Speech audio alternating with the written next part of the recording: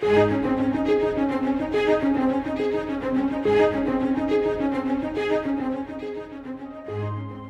first section of Psalms has been called the Genesis Psalms. They help us to realize that every good thing begins with God. The Psalms provide a roadmap for the journey ahead. In them, we learn to bring every emotion and experience of life into the presence of God. Join Scott Pauley now as we study God's Word together.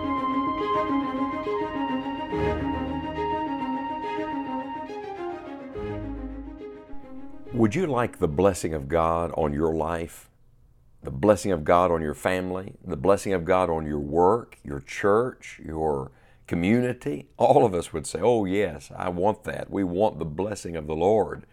But we're living in a world where everybody wants the product and very few people want the process. And even fewer are willing to pay the price. We've come today in our study through the Psalms to Psalm 24. And it is a psalm that revolves literally around the blessing. As a matter of fact, right in the heart of this 10-verse psalm is the subject of God's blessing upon our life. Listen to Psalm 24. The earth is the Lord's, and the fullness thereof, the world and they that dwell therein. For He hath founded it upon the seas, and established it upon the floods. Who shall ascend into the hill of the Lord? Or who shall stand in His holy place? He that hath clean hands, and a pure heart, who hath not lifted up his soul unto vanity, nor sworn deceitfully, he shall receive the blessing from the Lord, and righteousness from the God of his salvation. This is the generation of them that seek Him, that seek Thy face, O Jacob, Selah. Lift up your heads, O ye gates, and be ye lift up, ye everlasting doors, and the King of glory shall come in. Who is this King of glory? The Lord strong and mighty, the Lord mighty in battle. Lift up your heads, O ye gates, even lift them up, ye everlasting doors, and the King of glory shall come in. Who is this King of glory? The Lord of hosts. He is the King of glory, Selah. Really, Psalm 24 is not so much about the blessing as it is about the God of blessing. You know, sometimes I'm afraid we get so consumed with the blessings, we forget the blesser. So really, Psalm 24 is about knowing the God who brings the blessing into our life. The psalm breaks down into three parts. The first two verses give us a look at eternity past. That's where we see Christ as Creator. And then the last verses, verses 7 through 10, give us a glimpse of eternity future. That shows us Christ as the King, marching into glory as the King of glory.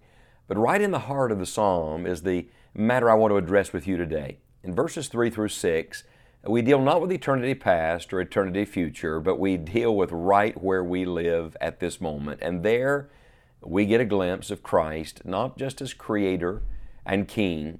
We get a glimpse of Christ as our high priest. We are ascending to the tabernacle with David. We're ascending to the holy place with the Son of David, the Lord Jesus Christ. We're going up into the holy place to meet with God. I'm thinking now of the words of our Lord Jesus when He said, "Blessed are the pure in heart, for they shall see God." And I ask you again, would you like the blessing? Now, God shows us several things in these few verses. First of all, He reveals who the blessing is. Notice I did not say what. The blessing is not something, my friend. The blessing is someone. Do you know what the greatest blessing in life is?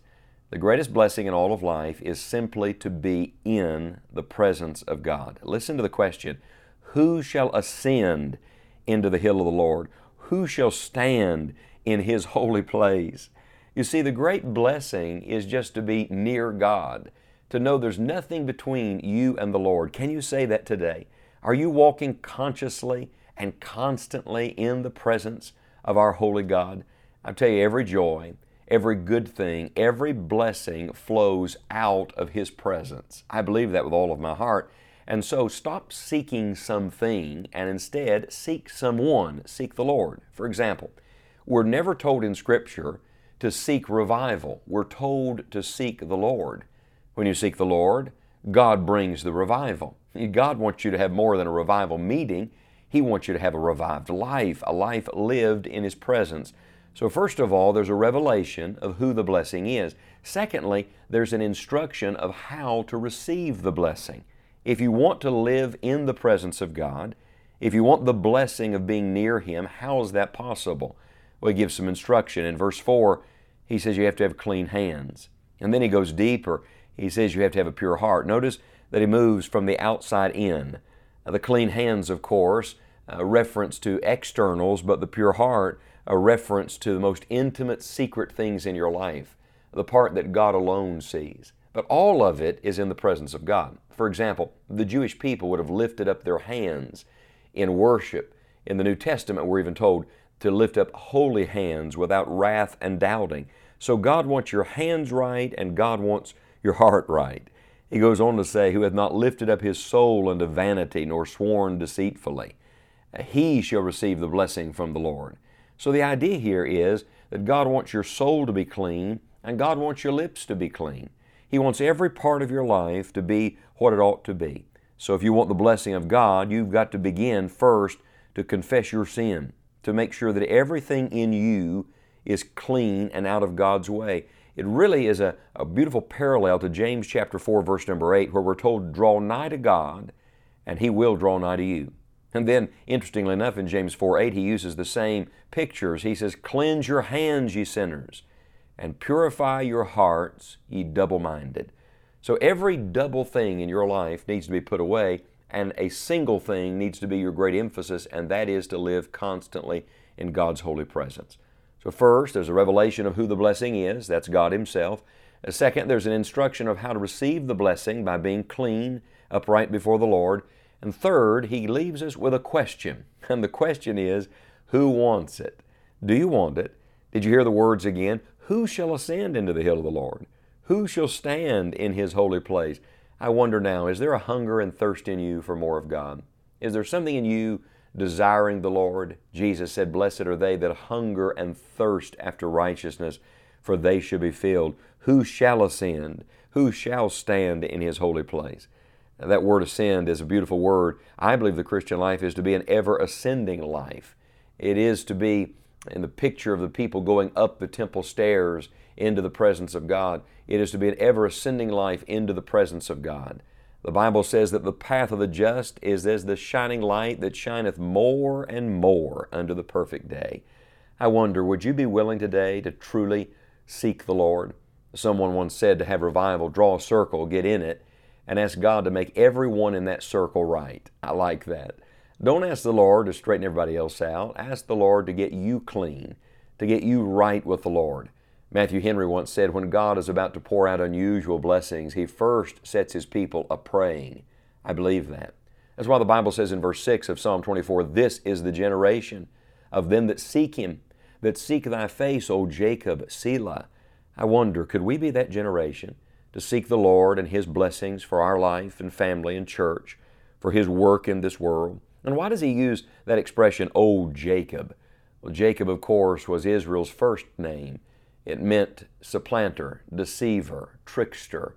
Who was Jacob? Jacob was the cripple. Jacob was the weak one. Aren't you glad that our God is the God of weak ones? Why? Because He's the strong one. Are you weak and incapable today? Do you feel like you can only limp toward the presence of God? That's all right. Declare your utter dependence on Him and say to the Lord, Lord, I want You more than anything. I want the blessing of living in Your life today and in Your presence today. Psalm 24 is more than historical or prophetical. It is personal today, my friend, and I ask you again, would you like the blessing? You can receive it today by living in the presence of God. The blessing of the Lord, it maketh rich, and He addeth no sorrow with it.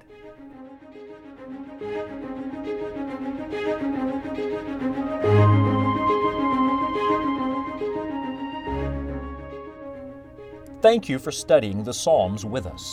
It is our sincere hope that you will spend time in God's Word today, finding divine direction and real encouragement for the road ahead. Visit scottpauley.org to download your free copy of a ready reference of the Psalms, along with other helpful resources for your Christian life. We would love to hear from you, and we look forward to having you with us again on the next Enjoying the Journey.